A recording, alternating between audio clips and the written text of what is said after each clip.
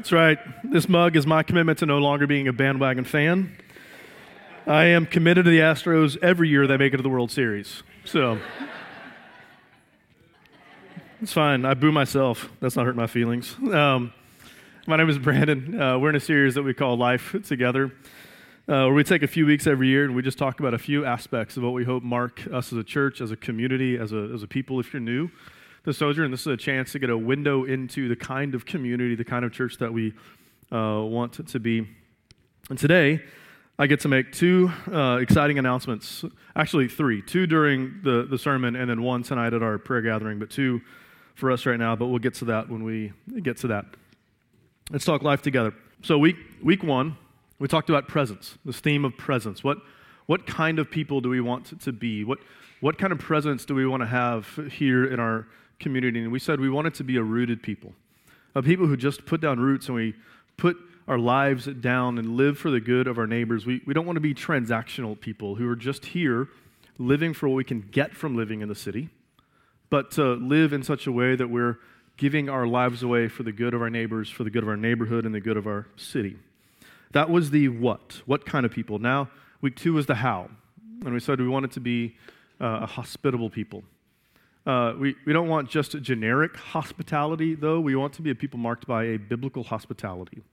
And biblical hospitality is marked by a people who share their lives and their homes and all that they have with everyone, especially the poor.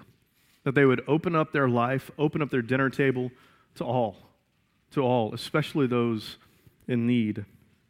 And this week, we're talking about the fruit of presence and hospitality, multiplication.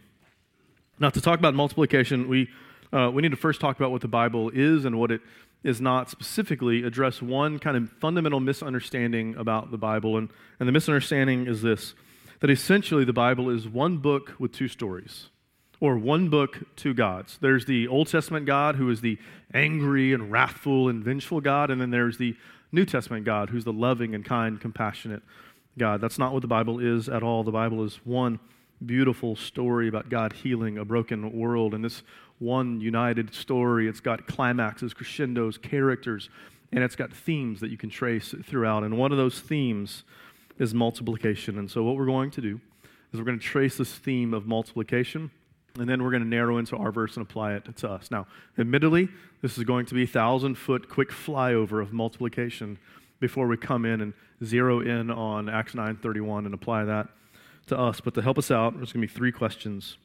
One, what is it? Multiplication. What is it? Two, who is it for? Three, how does it happen? So what is it? Who's it for? How does it happen? And so what is it? For that, we have to start at the beginning of the story. The beginning of the story in Genesis 1, it goes like this, that God created the male and female, and then in verse 28 says, and God blessed them. And God said to them, be fruitful and multiply, and fill the earth and subdue it.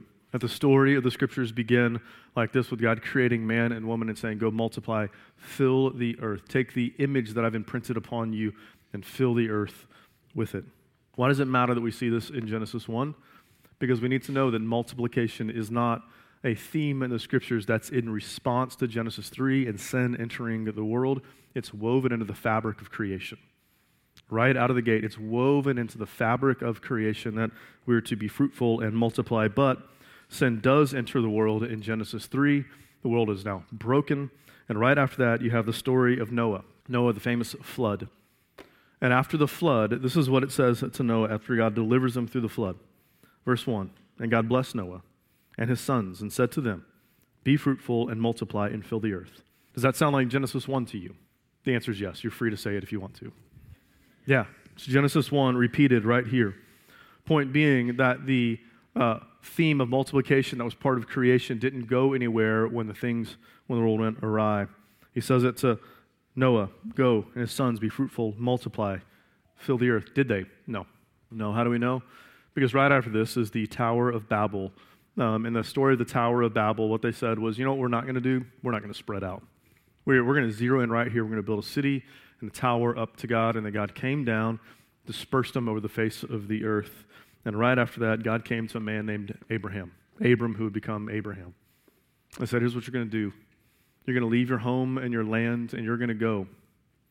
You're going to the land that I show you. You're going to establish a new people.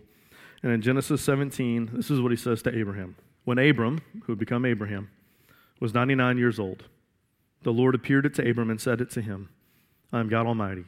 Walk before me and be blameless, that I may make a covenant between you, me, and you, and I may multiply you greatly. God said to Abraham, here's what I'm going to do. I'm going to multiply you, and he did. He multiplied him into the nation of Israel. 19 times in the book of Genesis, the word multiply is used, and toward the end of the letter, it's used like this, that Israel settled in the land of Egypt, the land of Goshen, and they gained possessions in it, and were fruitful and multiplied greatly. So here's the point. If you want to understand the book of Genesis, the first book of the Bible, you have to understand this theme of multiplication because it's woven throughout it. But it doesn't stop in Genesis. If we go to Exodus, Leviticus, Numbers, Deuteronomy, what we call the Pentateuch, the first 5 books of the Old Testament, these first 5 books that the rest of the Bible flows out of. 20 more times the word multiply gets used, and the last time is this in Deuteronomy 30:16.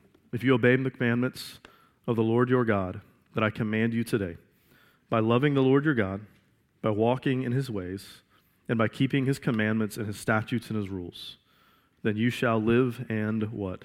Multiply. And the Lord your God will bless you in the land that you are entering to take possession of it. These first 5 books of the Bible, this theme of multiplication just sits woven throughout them, and it finishes off with this. Listen, if you are a humble and obedient people following commands of your God, you know what I'm going to do? I'm going to multiply you. But it begs a question now. Is this theme of multiplication only for Israel? Israel being the people of God in the Old Testament. Was it only intended to be for them? Well, the answer is absolutely not. Do you guys remember the story of Jonah? Say yes. Even if you don't know that story, say yes, I do. Jonah, no, the story about a man in a belly of a fish has nothing to do, well, not nothing to do, I'm sorry, that's an overstatement. It's not about a man in a belly and a fish. It's about God saying to a man, hey, go to Nineveh. Nineveh, this wicked and evil people. Go to Nineveh. Tell them to turn to me. It's about the story of redemption multiplying in Israel, through Israel, even to nations like Nineveh. Even to places like Nineveh. It's about God healing what is broken in the world, in Israel, through Israel, and to the nations. And when we turn to the pages of the New Testament, the story just keeps on going. In the life, death, and resurrection of Jesus, what do we see? We see God multiplying access to himself. Multiplying access to God.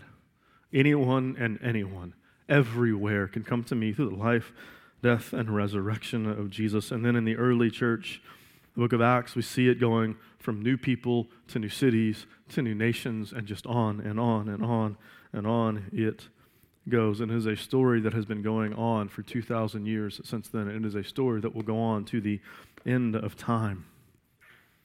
God multiplying his story of redemption in his people, through his people, to the ends of the earth. This is the story that God is writing. But there's something I want you to see. That at the end of the New Testament, the word multiplied gets used again, but in a slightly different way. 1 Peter, 2 Peter, and in Jude 2, this is how it's used. I'll read 1 Peter and Jude. May grace and peace be multiplied to you. Jude 2, may mercy, peace, and love be multiplied to you. Point being that multiplication is not simply something that happens out there, but something that happens in here. It's not just God healing what is broken in the world out there, but God healing what is broken in the world in here.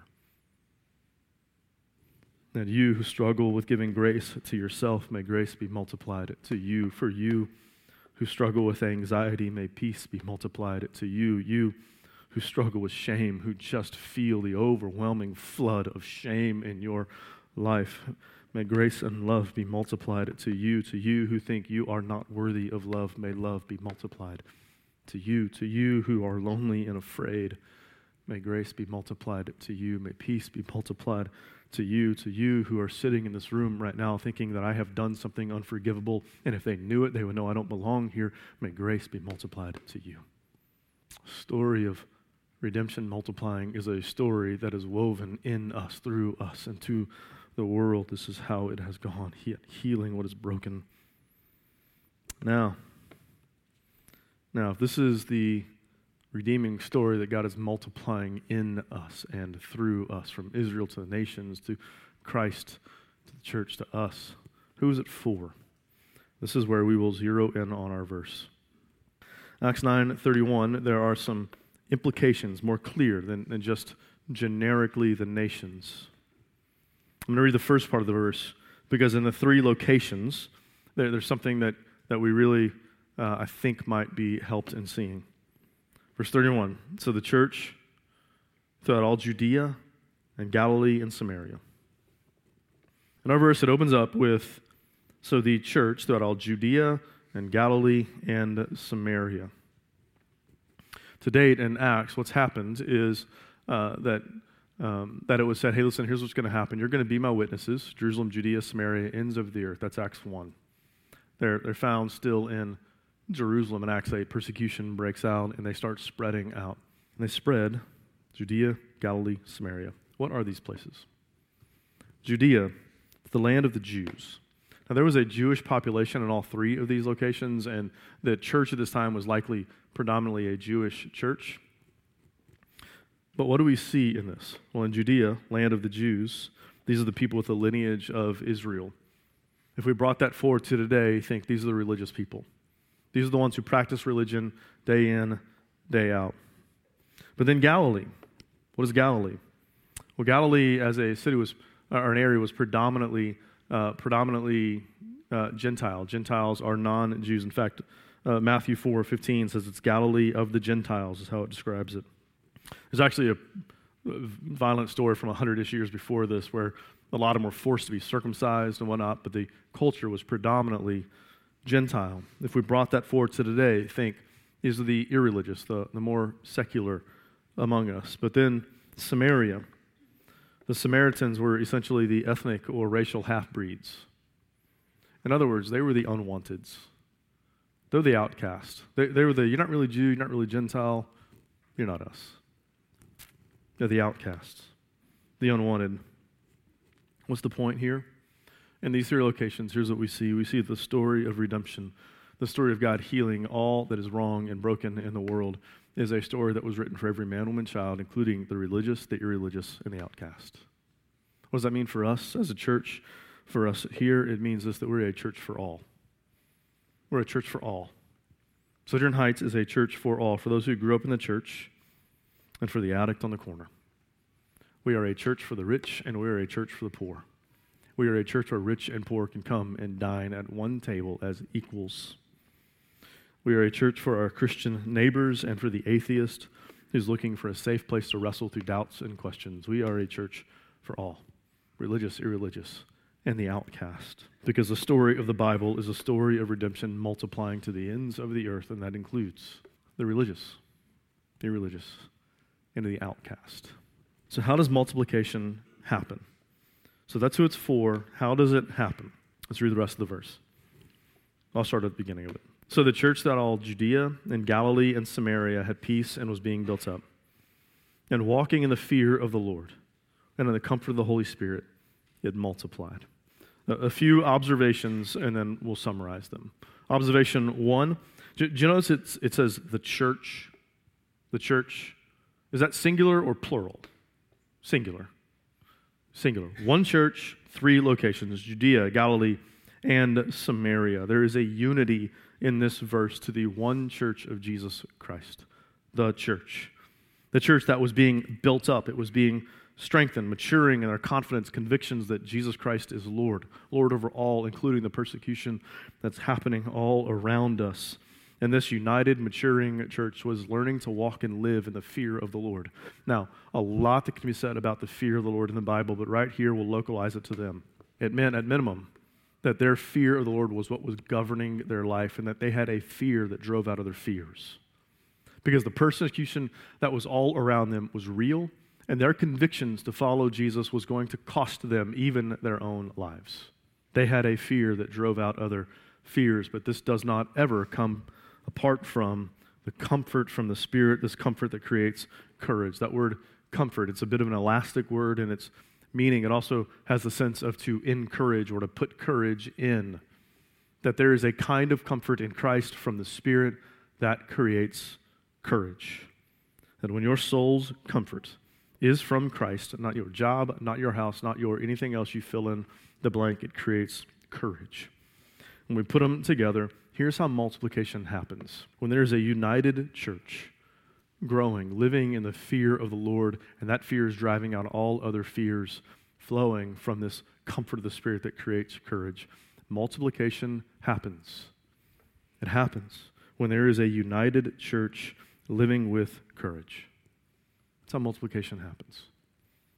United church, growing, maturing in their faith.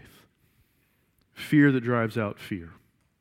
Walking in the comfort and courage that comes from the Spirit.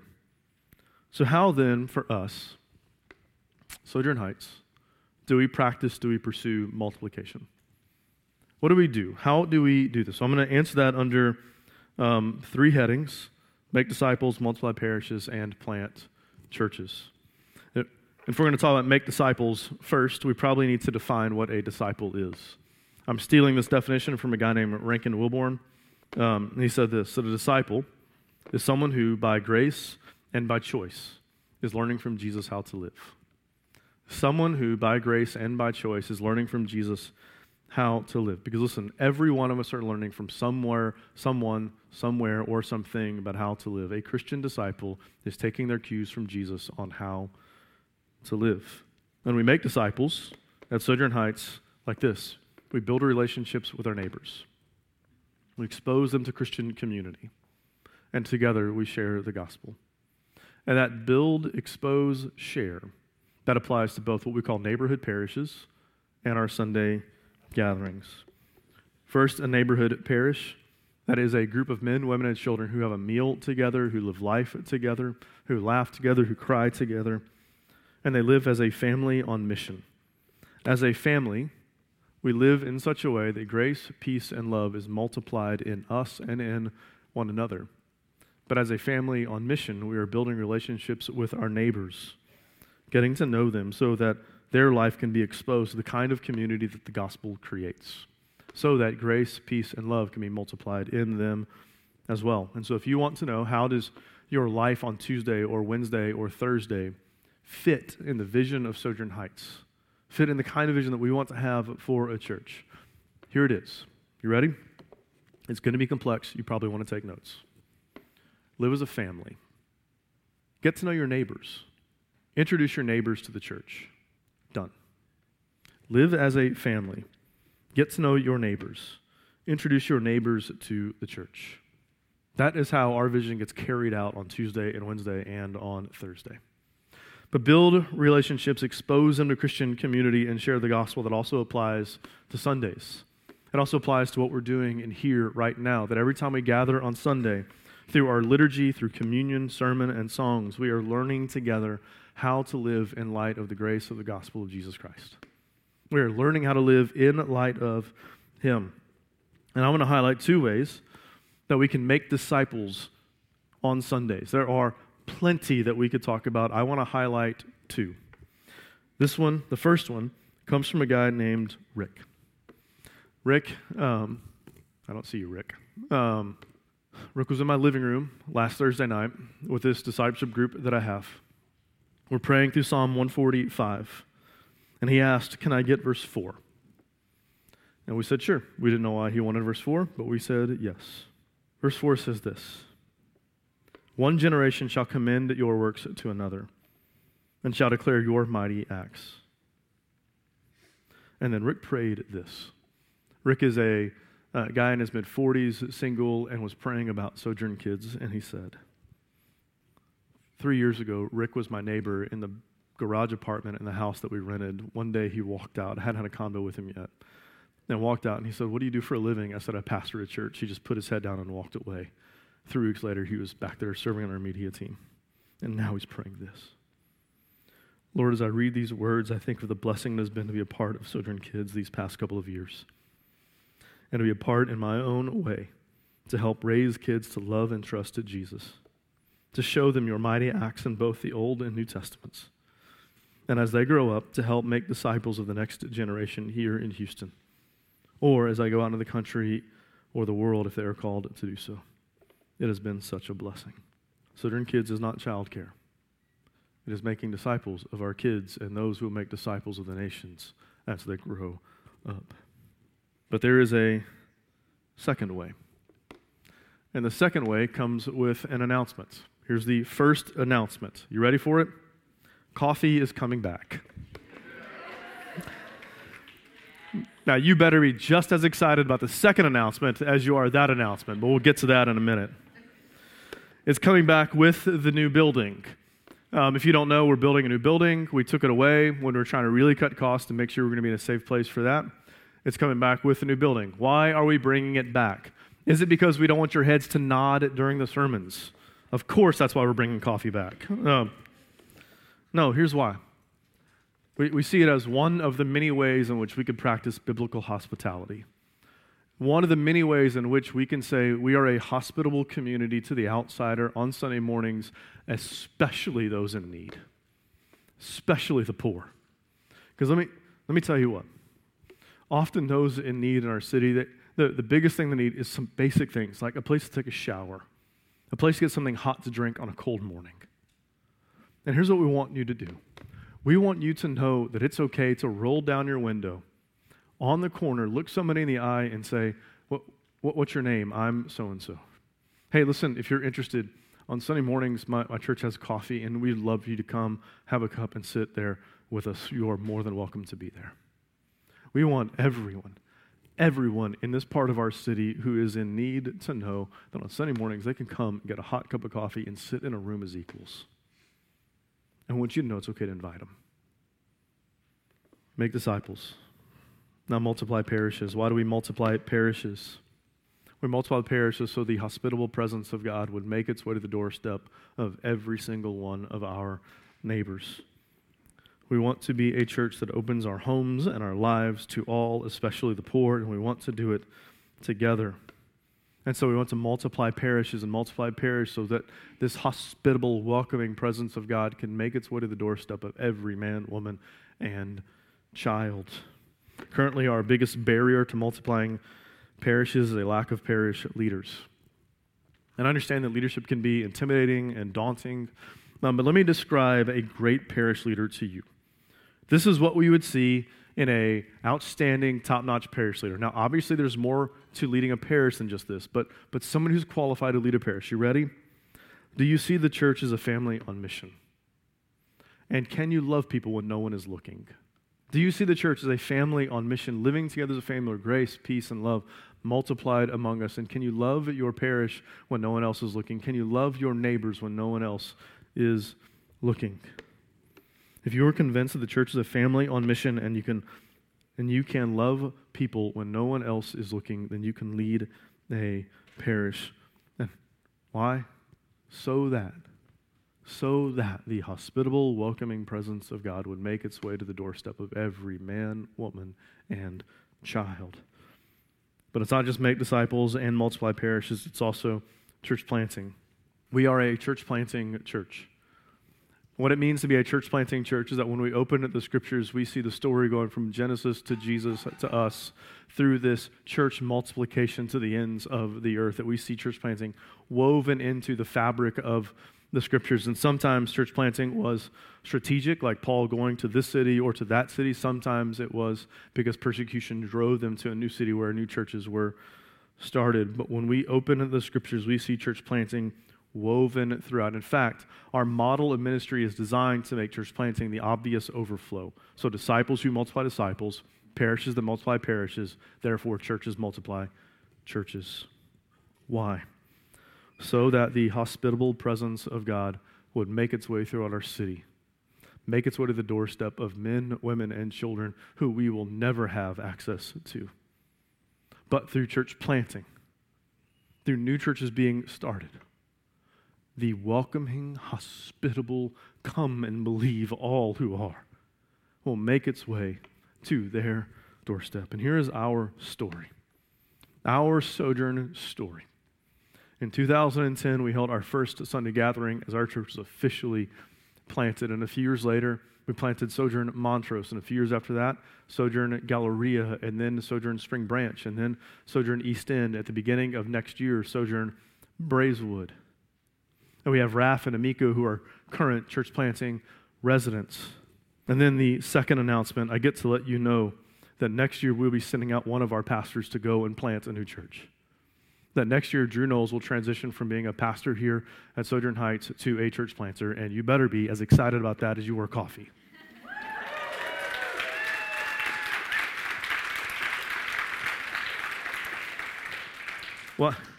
Why would we send out someone so central to our church, someone who's been around for so long? Why?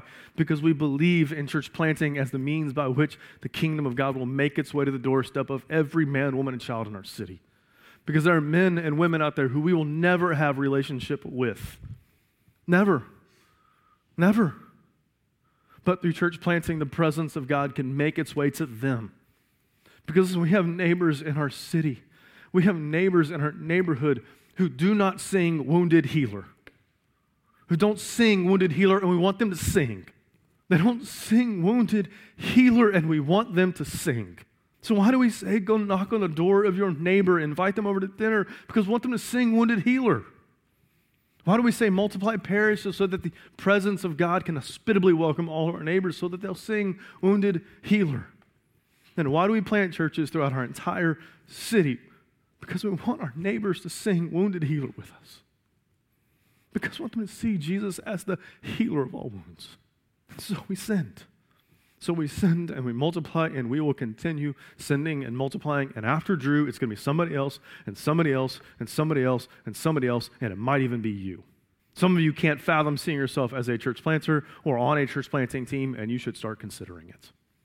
Because we want the hospitable, welcoming presence of God to make its way to the doorstep of every man, woman, and child in our city, religious, irreligious, and the outcast. Every single one. Every single one. The story of the Bible is a story of God healing what is broken in the world, in us, through us, to the ends of our earth, until all will sing. That's what we're here for. Let's pray.